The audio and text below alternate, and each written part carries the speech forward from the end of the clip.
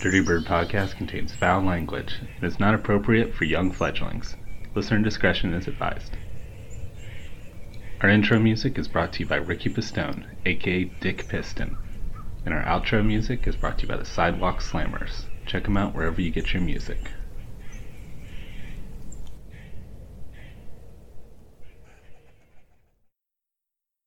Are you looking for a podcast today with ornithology and humor you crave? Well, I know of these guys and it's birds they like.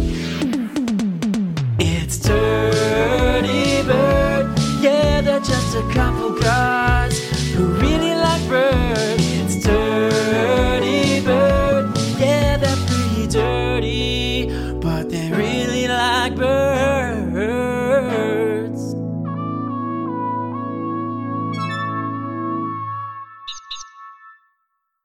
Hello, and welcome to Dirty Bird Podcast, a podcast that tells you everything you need to know about an individual bird species with a laid-back atmosphere like you're having a talk with a friend over a beer. And I'm recording right now up in my attic, my very chilly attic in Elkins, West Virginia. I apologize if there are any dogs barking in the background or people using chainsaws or the church bells ringing.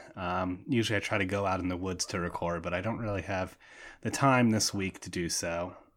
Today's subject is the red-bellied woodpecker, one of my favorite woodpeckers to watch out here in the eastern United States.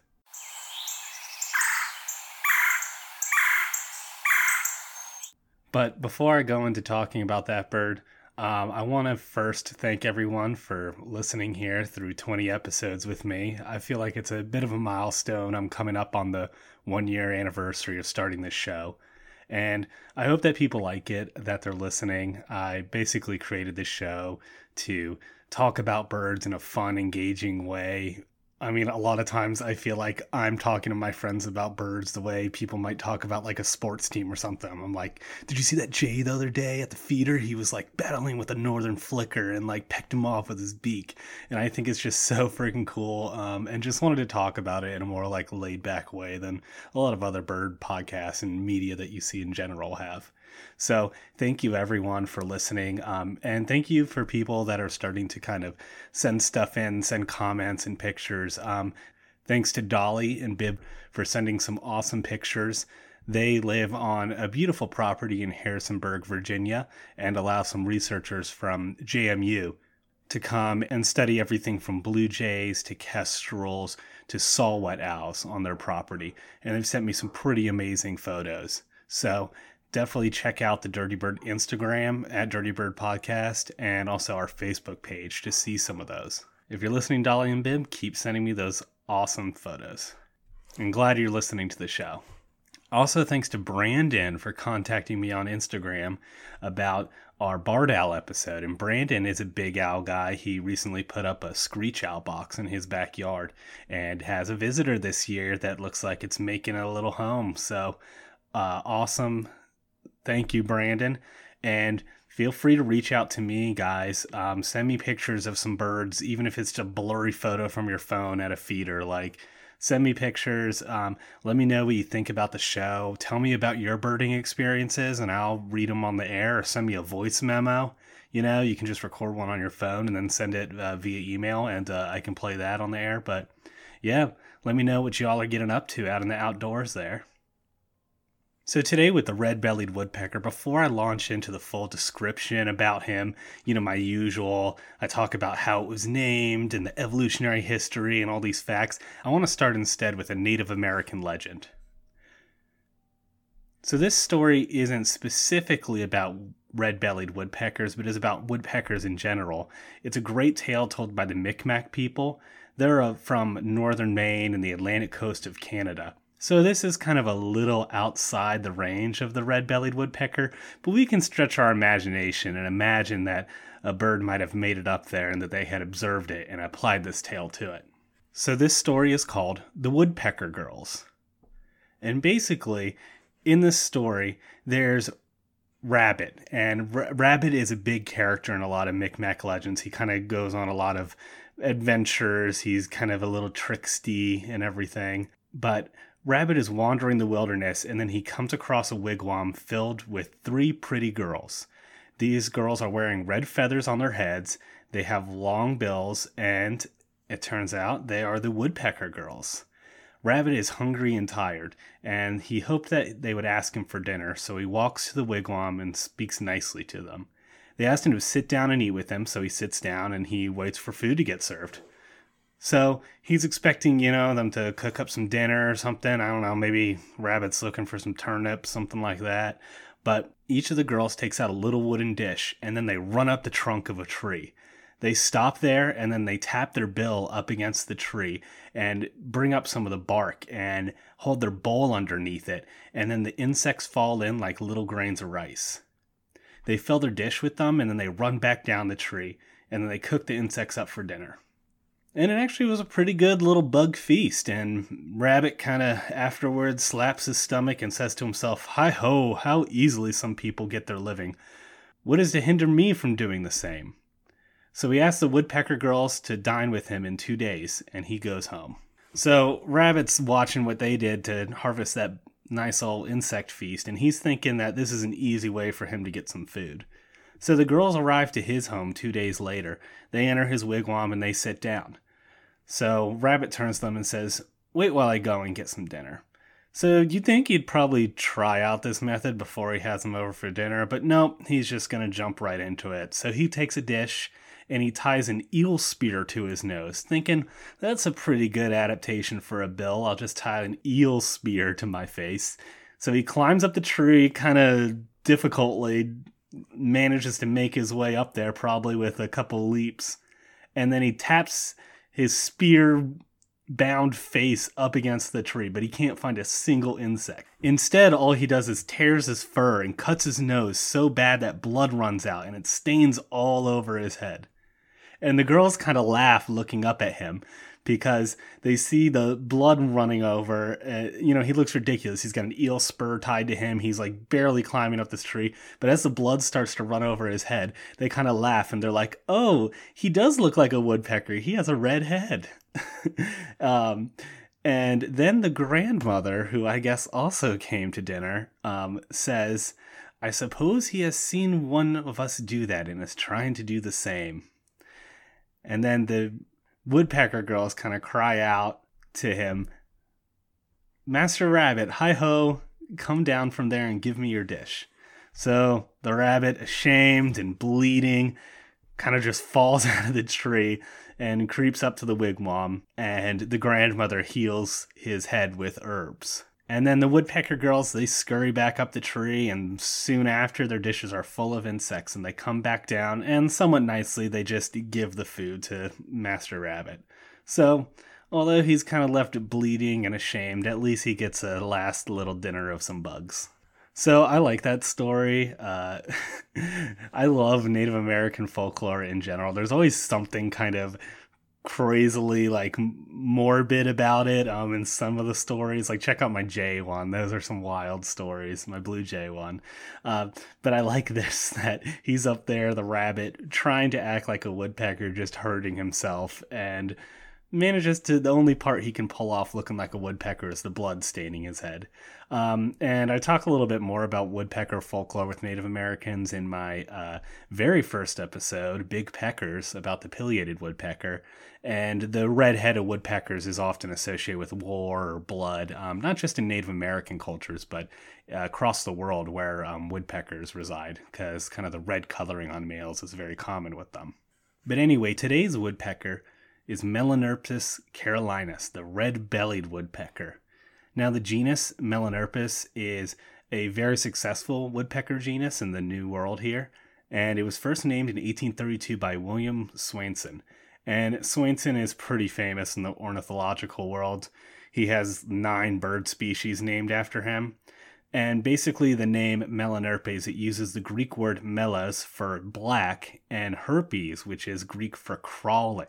So you can imagine something like herpes varicella, which is chicken pox, or the STD herpes. Both of them have lesions that kind of crawl along the distribution of a nerve along the body. And so that's why those diseases got those names. So he applies this because Melanerpes, they almost all have like this black back. And some of them, like our red-bellied woodpecker, have kind of a checkerboard black and white back. And then when they're walking up trees, they do appear to kind of crawl up them a bit. So that's how they got that genus name. The species name Carolinus, it was given by Carl Linnaeus in 1758 in his 10th edition of his book Systema Natura, where he gives a lot of binomial names for animals and plant species. And basically kind of the Carolinus just applies to, it was kind of a generalized term for America at that time, like southeastern America. And they certainly do appear in the habitat of the Carolinus. So the red-bellied woodpecker, it's about the size of a blue jay, maybe a little bit on the smaller size, but it's super conspicuous. I mean, when you see this bird, it's usually clinging to the trunk of a tree. It has almost like a Z black and white checkerboard pattern on its back. And sometimes you'll hear the colloquial name, zebra bird, for this bird. Both males and females have red on their head.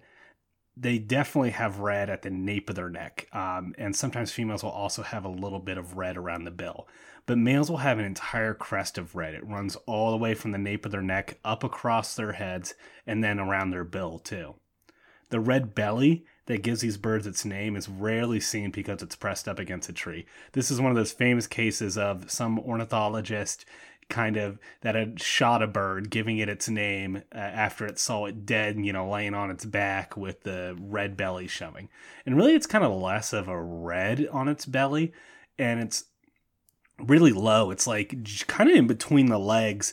It's almost like a rust colored or a pink orange, almost like it looks almost like a smear on their belly. It's really cool when you see it. You often get a good chance to see it if you have like a suet feeder at your backyard feeder, because they'll come land on it and they're not really pressed up against a tree trunk, and you can kind of see through the suet cage, so you can get a chance to see these cool little belly patches. It also is a very cool bird because individuals have a lot of color variation to them. Now, all birds have this. It's just a lot of times very subtle and hard for humans to pick out. But I can even tell it on these red-bellieds because some females will have kind of brighter patches around their bills and some won't. And some males may have some different kind of markings with their red. So you can kind of tell individuals apart and really be able to recognize them. And like I mentioned, like all woodpeckers, you usually see these guys clinging to the side of trees. And unlike nuthatches, which will kind of turn every which way on a tree trunk, these guys only walk up trees. So say they want to access like a lower part on a tree, you'll see them, they'll kind of like drop down on the tree and then walk up to where they want to go. They also will like move sideways on the tree sometimes to reach a spot they want to get to, but I've noticed they seem like rather than going sideways, they would rather just drop down further on the tree and then kind of walk up to wherever it is. They have an undulating flight pattern, which most woodpeckers have. That means they kind of flap and then they dip down. They flap, they kind of dip down. But really the most distinctive part of this bird is its chuck call.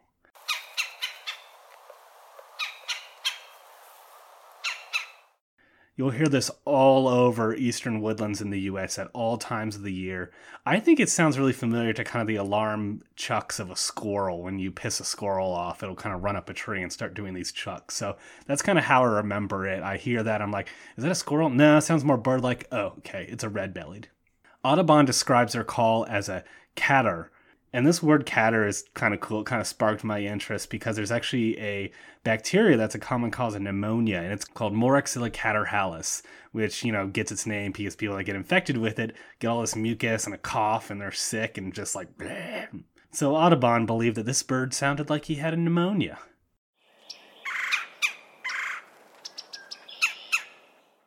The red-bellied's range is pretty extensive. It's widely distributed across the eastern U.S. and is a very common bird. It's found east of the Great Plains, up north as far as Ontario, and down south into the Florida Keys. It's also found south along the Gulf of Mexico.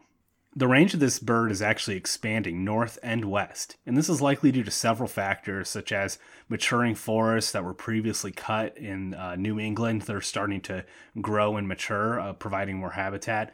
There's also a warming climate, so that helps this bird be able to survive winters farther north. And then also there's an increase in backyard feeders, which helps supplement its diet. Then also other smaller factors too. The Great Plains are now broken up with a lot of suburbs, so that provides some land for this bird to go into, whereas previously it wouldn't have been able to. They're largely non-migratory, but in the most northern parts of their range, they are known to kind of nest there in the summer and then retreat a little farther south in the wintertime. So the red-bellieds do migrate within their local ranges a bit, though, in the sense that in the winter they can be found in more bottomland, hardwood areas where deciduous trees have dropped acorns and nuts. Throughout their range, these birds have been shown to follow Bergmann's rule. Now, Bergmann's rule, I've talked about this in several episodes. Basically, it states that species occurring at higher latitudes have larger body sizes in order to maintain heat, in order to have, less surface area to body ratio to lose heat from. And then that's always paired up with Allen's rule. Allen's rule states that northern species have smaller bills and appendages because you don't really want to lose heat through having this super long bill or some super long feet or something like that. And I didn't find any studies showing that they followed Allen's rule, but they definitely follow Bergmann's rule. The further north you go, the bigger those red-bellies get. Populations of red-bellies are doing pretty good right now. The estimate right now is there's around 10 million of them, and they appear to be increasing. So one of the reasons why these guys are doing so good is because they're a very versatile woodpecker. They have a very omnivorous diet.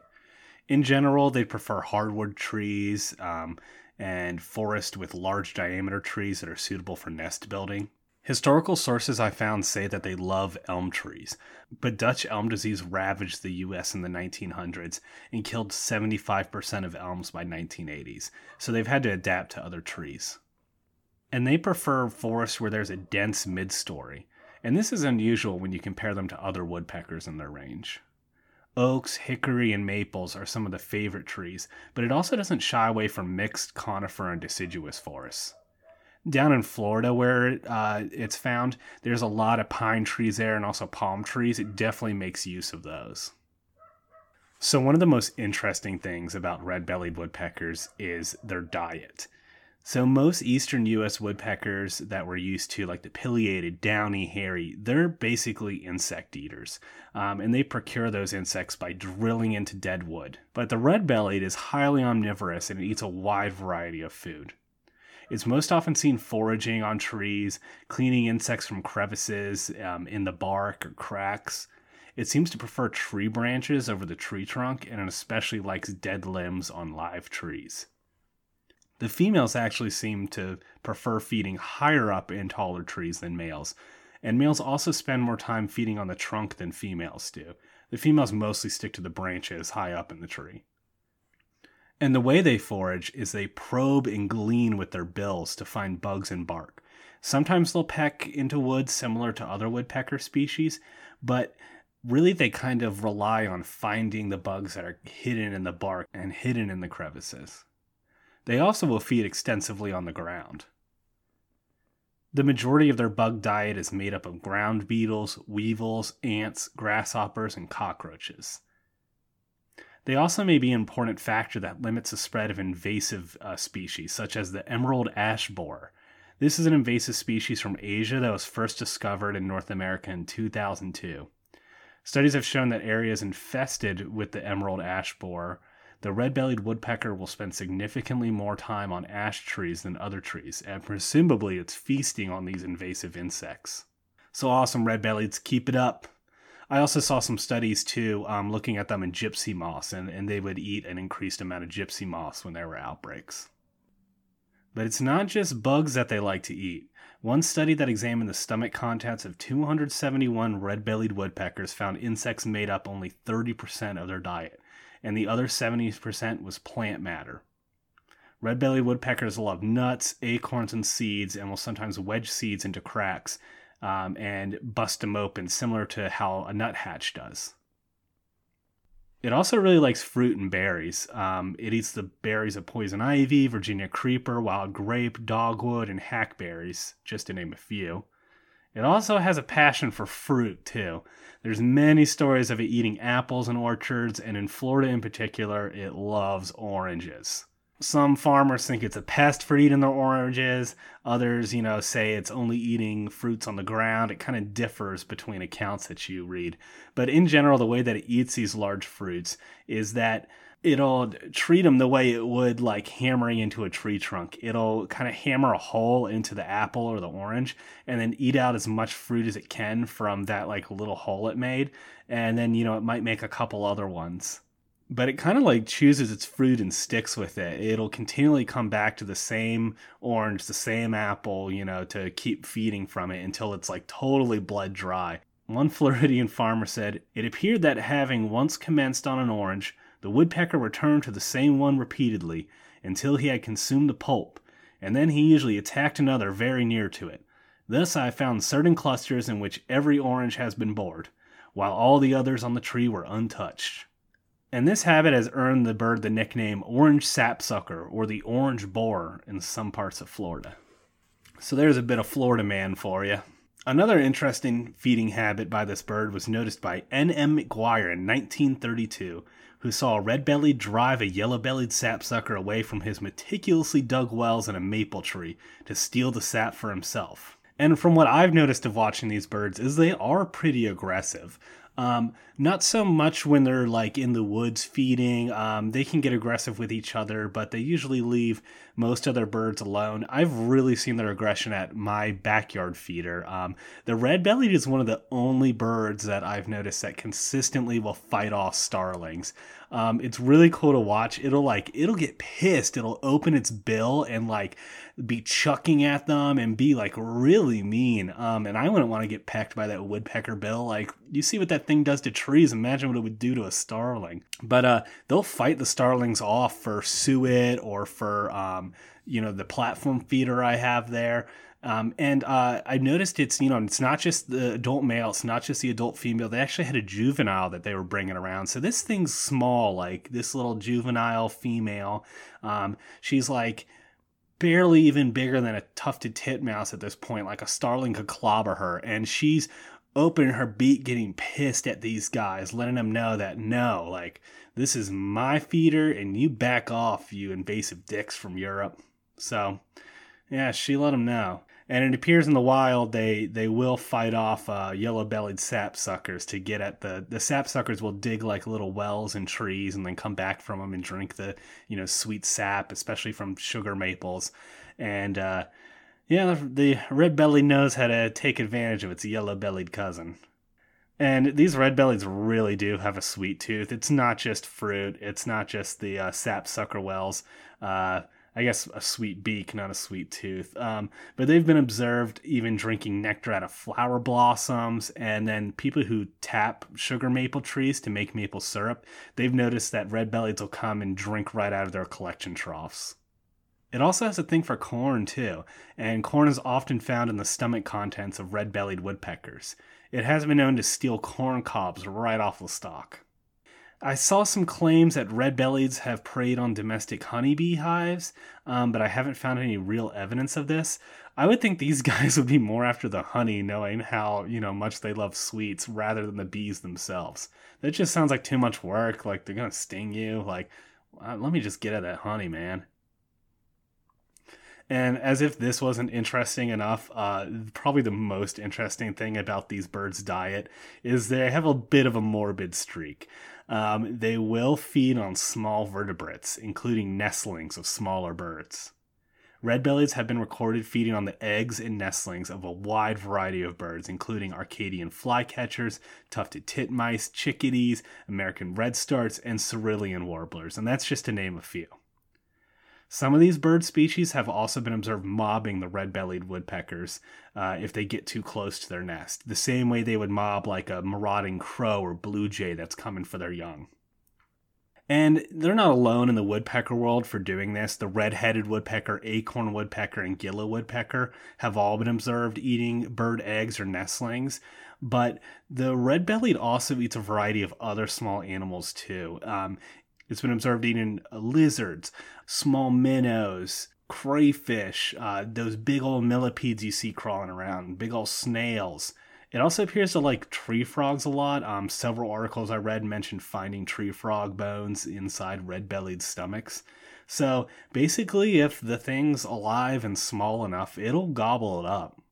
And by the way, those minnows, definitely didn't, catch them the way like a kingfisher would. They probably had washed up and, already kind of dead on lake shores or stream shores, and the red-belly just scooped them up. Some studies I saw that small vertebrates and these large invertebrates like the millipede snails, altogether they make up about 7 to 8% of the red-bellied stomach contents. It's not a huge part of their diet, but it's up there. So rather than just strictly being these peaceful little bug and peanut eaters, they have a little bit of a checkered history. Kind of like the checkerboard pattern on their back, huh? That was dumb. But when you see these guys at your feeders, kind of as they eat your suet or gobble up some peanuts, kind of think, I wonder what else he's been eating today, if he was going after any crawfish or lizards or something. But to end on a good note talking about these birds and their feeding habits, I did read a report from Oklahoma in 1968 where a red-bellied woodpecker and tufted titmice parents were both feeding their fledglings in the same area. And one of these tufted titmouse fledglings was a bit big for his little bird britches and began to beg and pursue a red-bellied woodpecker who was holding an insect. And the tufted titmouse kind of was giving a begging call, flapping his wings the way they do when they beg for food. And initially the red-bellied woodpecker looked at him and hopped away, but the tufted titmouse fledgling kept pursuing him basically on this branch. And so finally the red-belly just kind of gave in, gave him the insect, and then flew away. And this researcher didn't notice any more feeding behaviors, but it's kind of cool that he was like, all right, kid, here you go. Now leave me alone. And he had his own kids to feed too, so I don't know. He was just helping out. And red-bellieds will store food for the winter. They'll store nuts, seeds. They'll also store bugs too, especially if it's a large bug. I saw a cool account where a red-belly grabbed a cockroach, mangled the bug, and then wedged it into a crevice in a tree. Hard to feel bad for the cockroach in this situation. But the red-bellieds appear to be a little lazy in their storage. They choose very easily accessible cracks and wedges and dead wood. They really like kind of, when you see a vine crawling up the side of a tree, they really like to store stuff in there. And also fence posts. If you've ever noticed an old fence post, they always have all these cracks in it, and those are just perfect for these red-bellieds. They don't really like to hide it too much. They just use an easy appearing crack and stuff it on in there. And one final note on their food that I also want to lump into another thing about these birds. So my National Geographic book from the 1930s, my handy-dandy bird guide, and also the accounts of Audubon and some other real old accounts I've read of these birds, mention that they have a distinctive smell.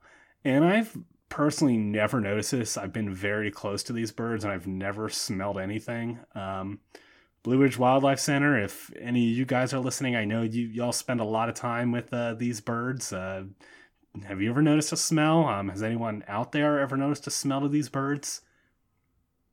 And in my research, the only thing I could kind of come up with is that maybe the smell is coming from them eating stink bugs, because stink bugs do make up a large part of their diet at certain points of the year. And maybe the bugs spray them while they're feeding on them, or maybe, the smell just leaks out of their pores the way you smell like garlic if you ate a bunch of garlic bread the night before. I did look at a study, the one I mentioned earlier, where they looked at over 200 stomachs of red-bellieds, and it looked like about 6% of the insect matter they found there was stink bugs. So, I mean, that's a pretty good amount, and if they got a real potent stink, if they're anything like garlic, you're going to be sweating that out. Now that we're done with food, I want to talk a little bit about their color. So I mentioned earlier that individuals can vary in the color on their body, heads, and belly a lot. And this doesn't seem to be paired with specific regions, except I will talk about one population in Florida a little later. This means that really the color variation is random, and it's not necessarily like, oh, birds in this region have this coloring the way you would see with like a subspecies or something. In general, there are like some trends though. The red-bellies that are east of the Mississippi tend to have darker overall colors than those west of the Mississippi, and they also tend to have brighter red underbellies. There is some conflicting evidence about the existence of subspecies. I'll touch on that too. Those Floridians, they want their own subspecies. But most sources really say it's a monotypic bird. This is really one species. But that's part of the fun of these birds is that they have some differing coloration between pairs, and then also that zebra pattern on their back is really cool, especially if you're out in the middle of winter and there's snow. Then you see this bird on a tree and the black and white is almost like one of those optical illusions you look at, and then the red on their head is just as bright as a summer tanager. It's really fun to watch. And they're able to keep these feathers bright and clean and waterproof through preening. And so people don't really think of like birds as clean, I think, because of, city pigeons and house sparrows and some of the diseases we've heard about, that we feel like birds are dirty. But really, like, birds are very clean. They're almost like cats the way that they're constantly preening themselves, because they have to keep their feathers clean and dry and free from debris, or they're going to freeze to death, or they're going to get wet. So instead of licking their paws the way a cat does, birds use their bills and feet to apply oil to their feathers and to clean off any dirt. The red-bellied has an oil gland that's located near its tail, and they'll use their beak to rub the oil gland and rub the rest of their body. They also will put some oil on their beak and then put it on their foot, and then use their foot to reach the hard-to-reach places like their head or their neck or their face. Red-bellieds also appear to take sand baths. This is something many birds do, where they'll find a nice patch of sand or loose soil and kind of use it to bathe, and it's thought that they get some dust mites off that way. Red-bellieds has also been shown to use sap. It's not entirely sure what they're doing here. They might be getting it from pine cones or from branches, and they use that to also clean and coat their feathers. These woodpeckers have a lot of adaptations that help them be successful. Their feet, to start off with, are like that of a lot of other cavity nesting birds. It's zygodactylic, which means there's 2 toes pointing forward and 2 toes pointing back. Man, I'd love to play that word in Scrabble, zygodactylic. This makes it perfect for clutching onto tree trunks or the lip of the nesting cavity. And then also, like other woodpeckers, they use their stiff tail feathers, these are called rectrices, as kind of like a third leg to prop themselves up against a tree trunk. Now, the red-bellied's bill and bones in particular are adapted for a generalist feeding strategy when you compare them to like woodpeckers that strictly stick up into the trees or are more used to feeding on the ground. So its anatomy kind of falls in between those two, so it can really exploit both areas. Its tongue is also way more maneuverable than other woodpecker species. It extends up to 4 centimeters past the bill and contains both a point and a barb at the tip. It's basically a fishhook tongue for grabbing insects or grabbing seeds and all kinds of stuff out of crevices. And it can really wiggle and move it around really well to like explore those cracks fully. It has a mucus gland under the tongue that coats the tongue in a sticky goo, while there's another mucus gland in the nostrils that keeps wood chips and dust from entering the nasal passages. In general, males tend to have larger bills and tongues, allowing them to reach deeper into crevices than females do. And this is probably a good thing because it keeps the male and female from competing with each other. So the female probably sticks to kind of shallower cracks that she can reach, and then the male will reach deeper into cracks and get food that the female wasn't able to get. And, this keeps them from fighting over seeds or insects. And another cool thing about their feeding is they will use their wings and shoulders a lot too. When they're on a tree trunk and say they're hammering at a food item or pulling something out, if a scrap of that food falls, they're able to catch it with their shoulders or catch it with their wing. I saw accounts where they'll even kind of cup their wing to catch a food item. So they're really using all parts of their body here to help them feed. All right. let's get into the dirty birdie details of red-bellied mating. As far as their nesting and breeding goes, I'll start with a quote by this super badass ornithologist, Charles Bendire.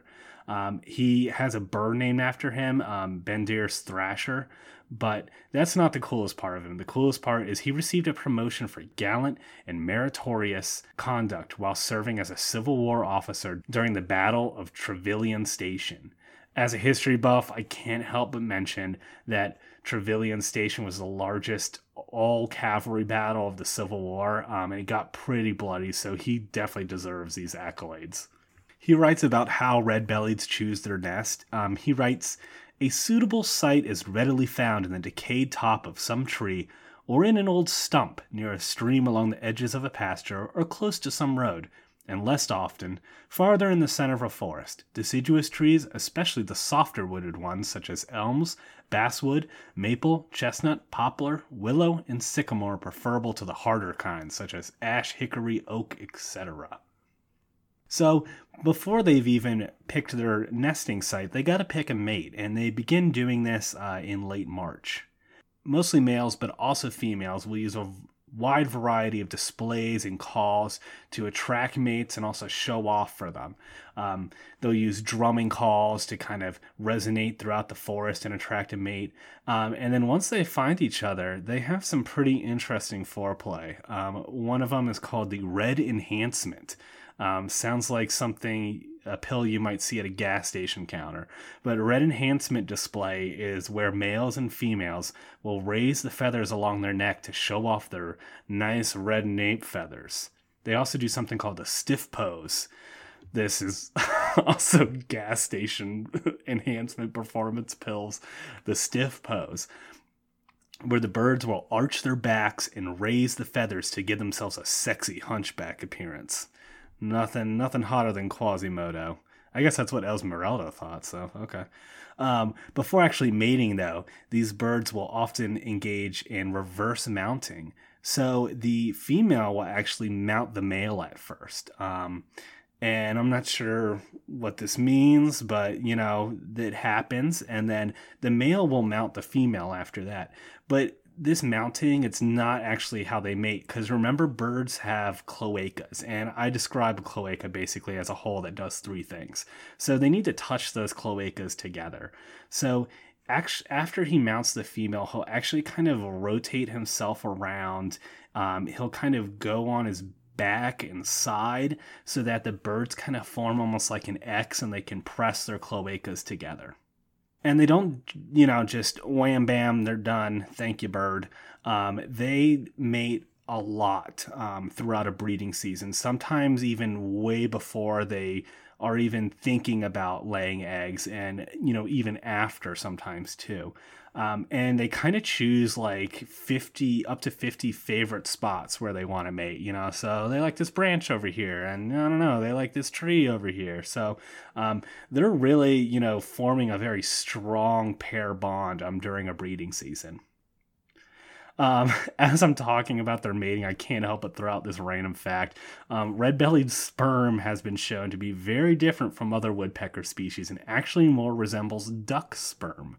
It's described as compact and button-like, but with a slender nucleus. I don't know what to do with that information, but whatever. Now you know way more than you ever wanted to about red-bellied woodpecker sperm. It's not all just date nights and cloacal kisses for these birds, though. They also need to work at creating a nesting cavity for their future children. And both sexes will work together to excavate their nest holes.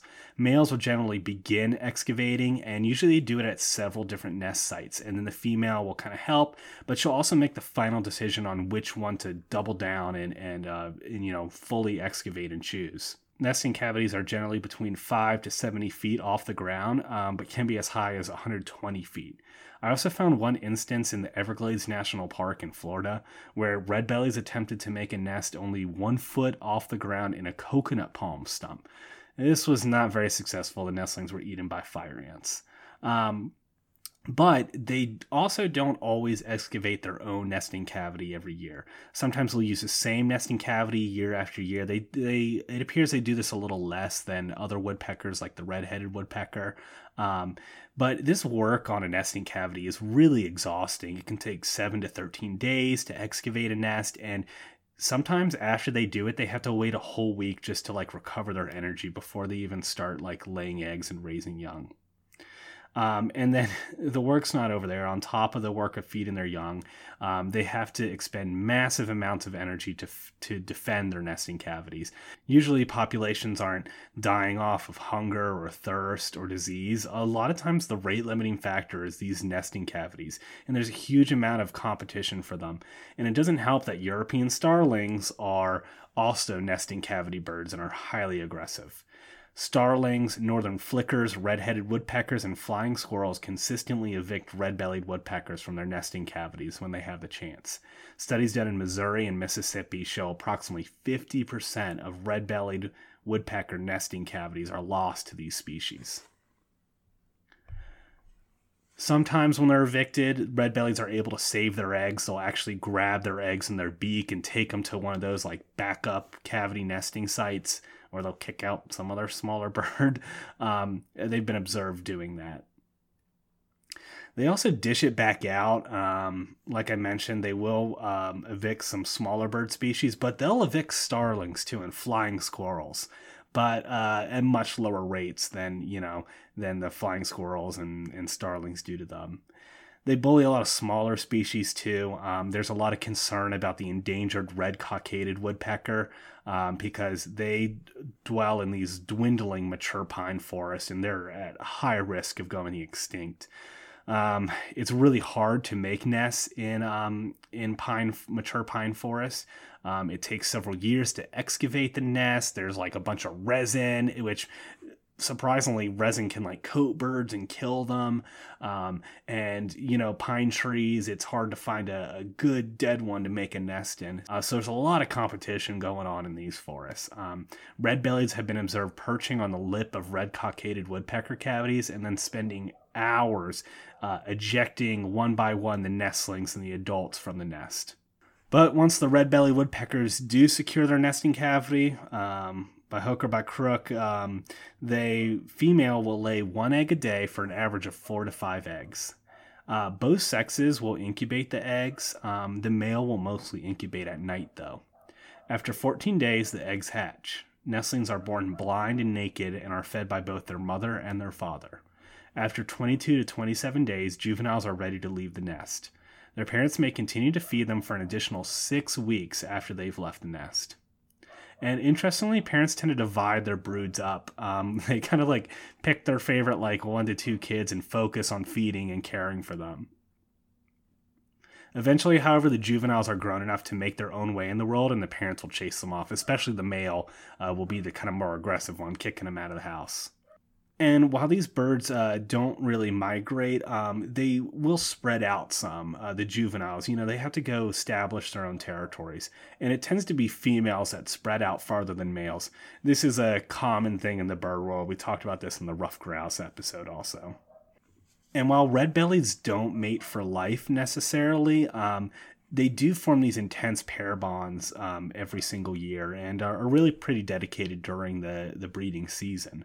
Once breeding is over and the young are off on their own, the pair bonds tend to dissolve, but that doesn't mean they might not meet back again, the same individuals in the spring.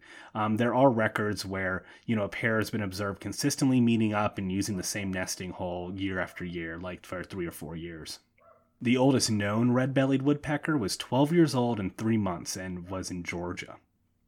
So these birds can stick around a territory for a while, and it gives us a real good chance to observe them and get to know their individual behaviors.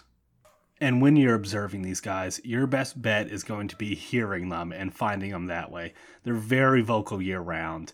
Their most recognizable call is that chuck. I also see it referred to as a queer call.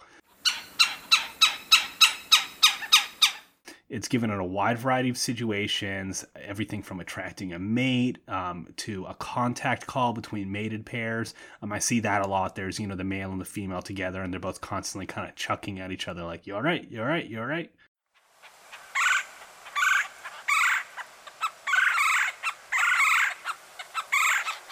And to signal a mate to come back to the nesting cavity, they'll also give some chuck calls. They also do a rolling call.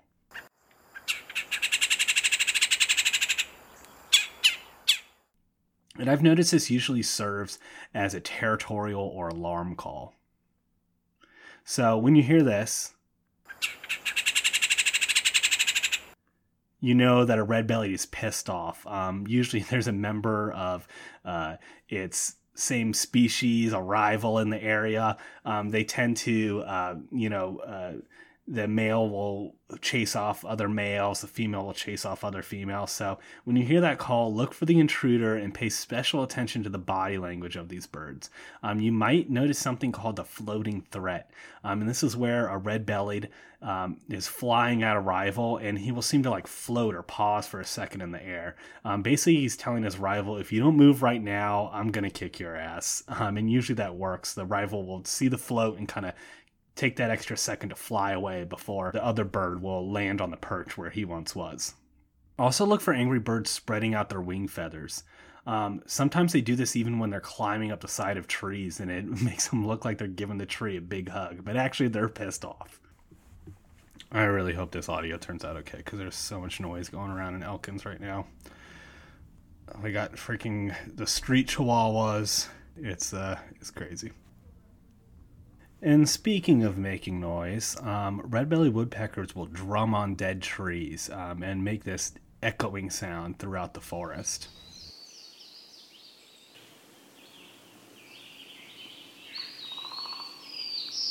This drumming has nothing to do with looking for bugs.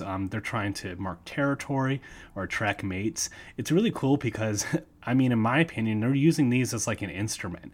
They're finding these hollow, resonant dead trees to produce a loud noise to echo throughout the forest. And they won't leave it at trees either. They've been known to drum on structures such as metal light bulbs or like metal light fixtures. Like they know when something's going to make a nice resonating sound. So woodpeckers, nature's ultimate percussionists? I think so. All right, so let's dive into some woodpecker evolution. Let's find out how these red-bellieds got to be. I talk a lot about woodpecker evolution in my first episode ever. I've already referenced it, Big Peckers, about the pileated woodpecker. I kind of go in a little bit more depth there, but here's a brief summary. So the evolutionary history of woodpeckers starts with something called the Afro-Aves radiation.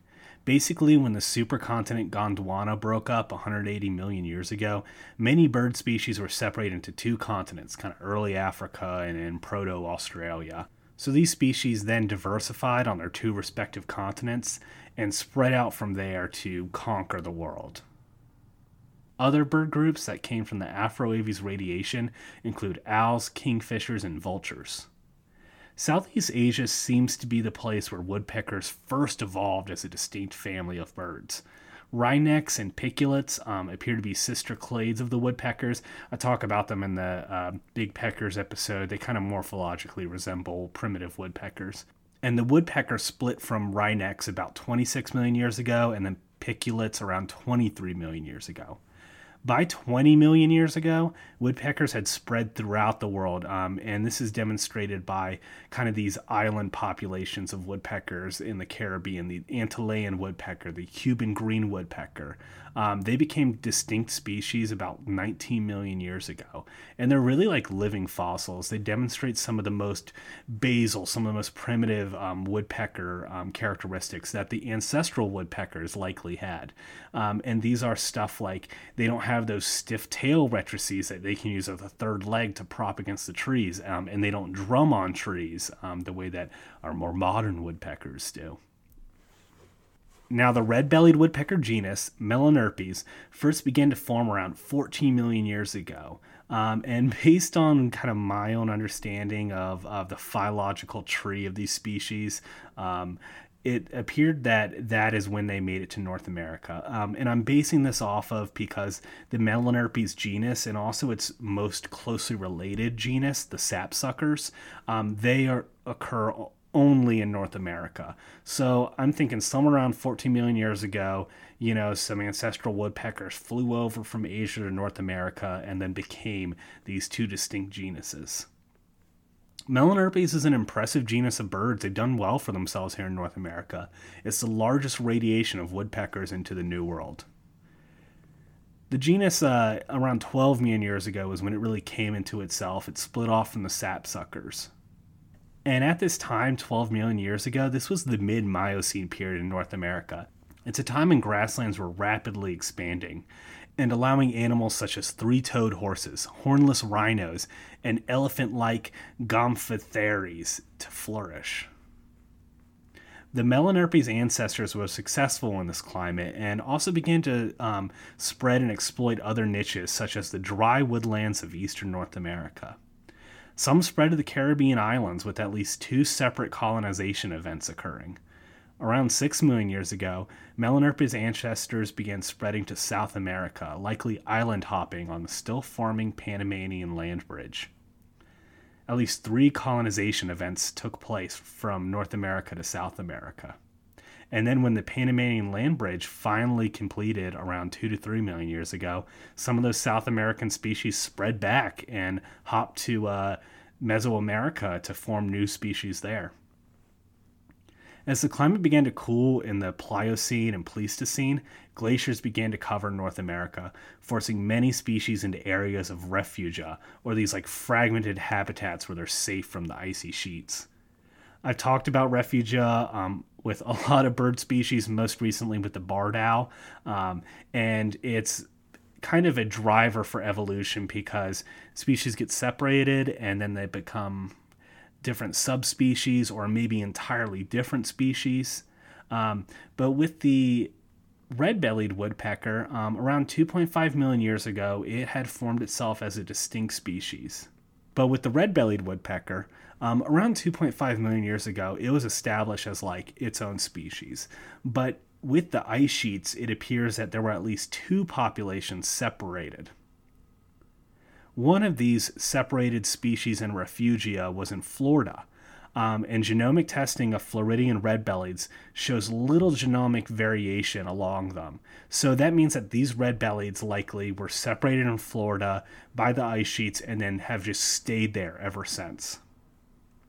And then when you look at other red-bellies all across the eastern U.S., it suggests that they had been contained to either one or more islands of refugia, and then when the glaciers receded, they kind of spread all across the U.S. from there. So there's way more genomic variation with them. Now, this has spurred the argument among some people that the Floridian population deserves its own separate subspecies called Melanerpes carolinus perplexus. And I'm just as perplexus as you are as why Florida needs its own subspecies. But they're backing it up with the genomic data, and they also have some morphological data to back it up too. The Floridian red-bellieds have a distinct tan-colored band just between their nostrils and eyes. If you're a dirty birder in Florida, Zach, I'm looking at you. Look out for this field marker. Send me a picture. Send me your observations. Do you notice this kind of tan-colored band between the nostrils, or does it just look like any other red-bellied to you? Do you think it deserves its own perplexus subspecies? Call in, Florida man. And the red-bellied woodpecker, its species is actually part of like a super species group. It contains 5 closely related individuals. The red-bellied woodpecker, the golden-fronted woodpecker, the Gila woodpecker, the West Indian woodpecker, and Hoffman's woodpecker. All these woodpeckers look really similar when you look at pictures of them. They all have that zebra pattern on their back. They have kind of the same body shape. They all have like some red on their nape or on their head. The golden-fronted is the most closely related to the red-bellied.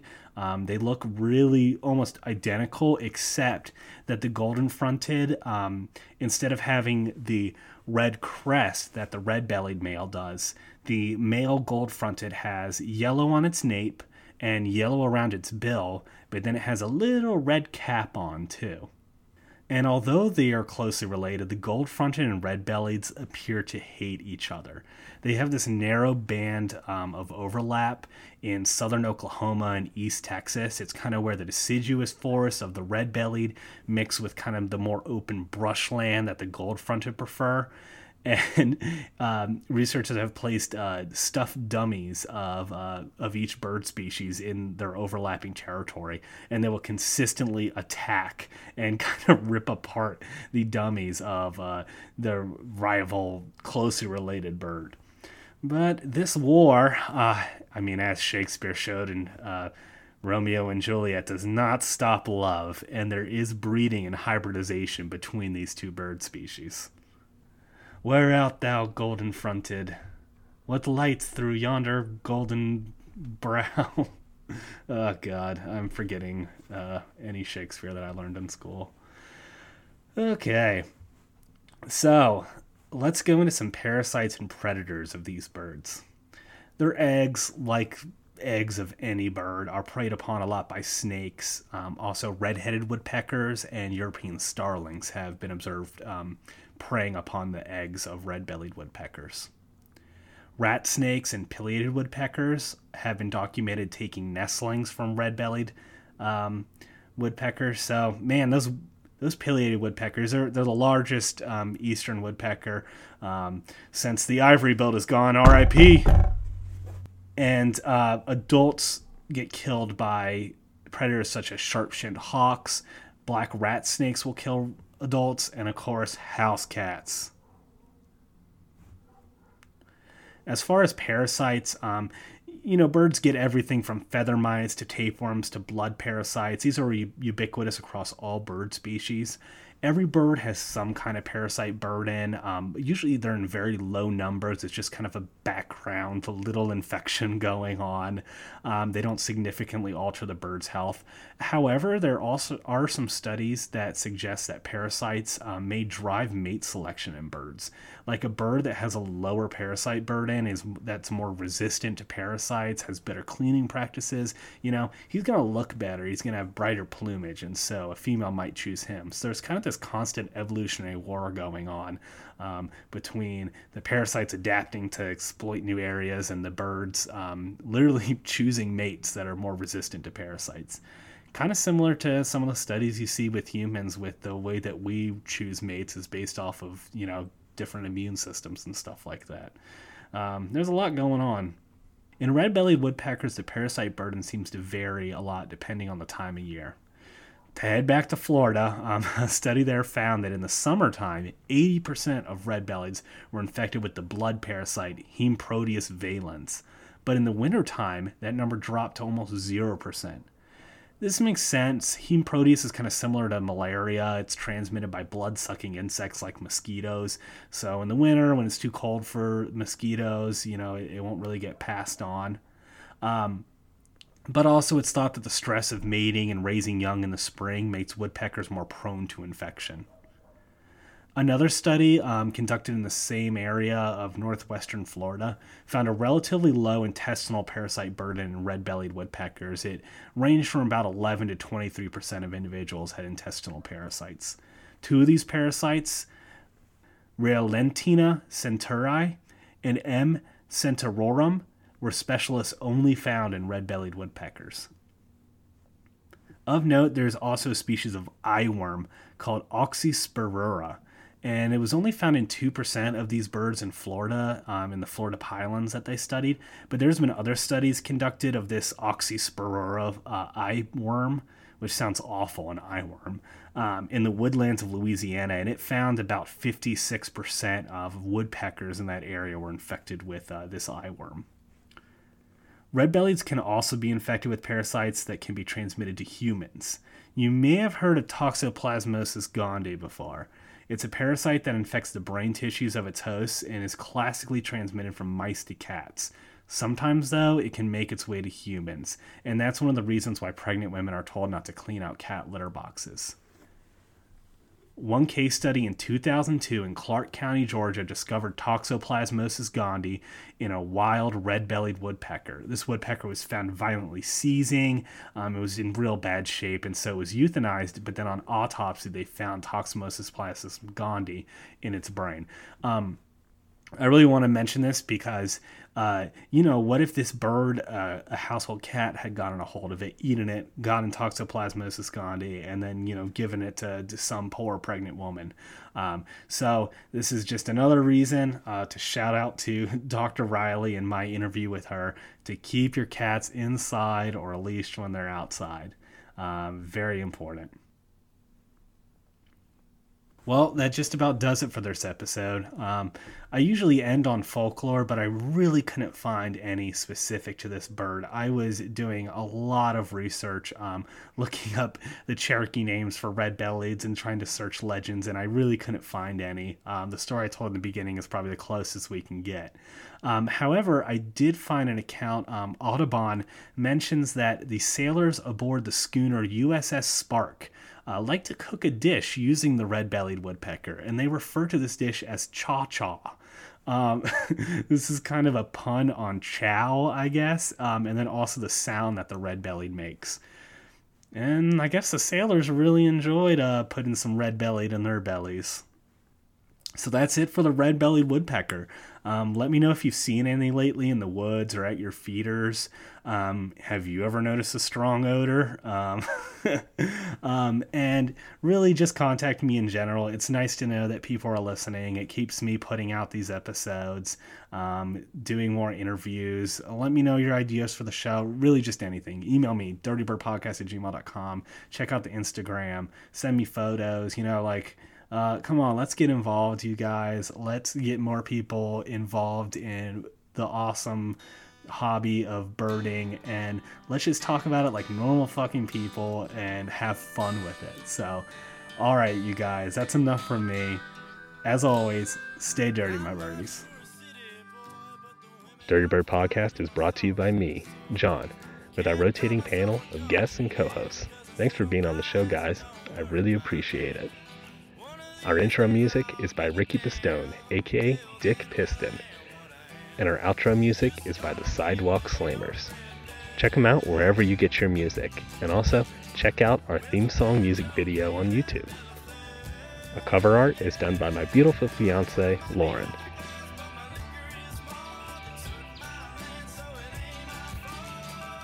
Thanks for listening. Send any listener mail to dirtybirdpodcast@gmail.com and follow us on Facebook and Instagram.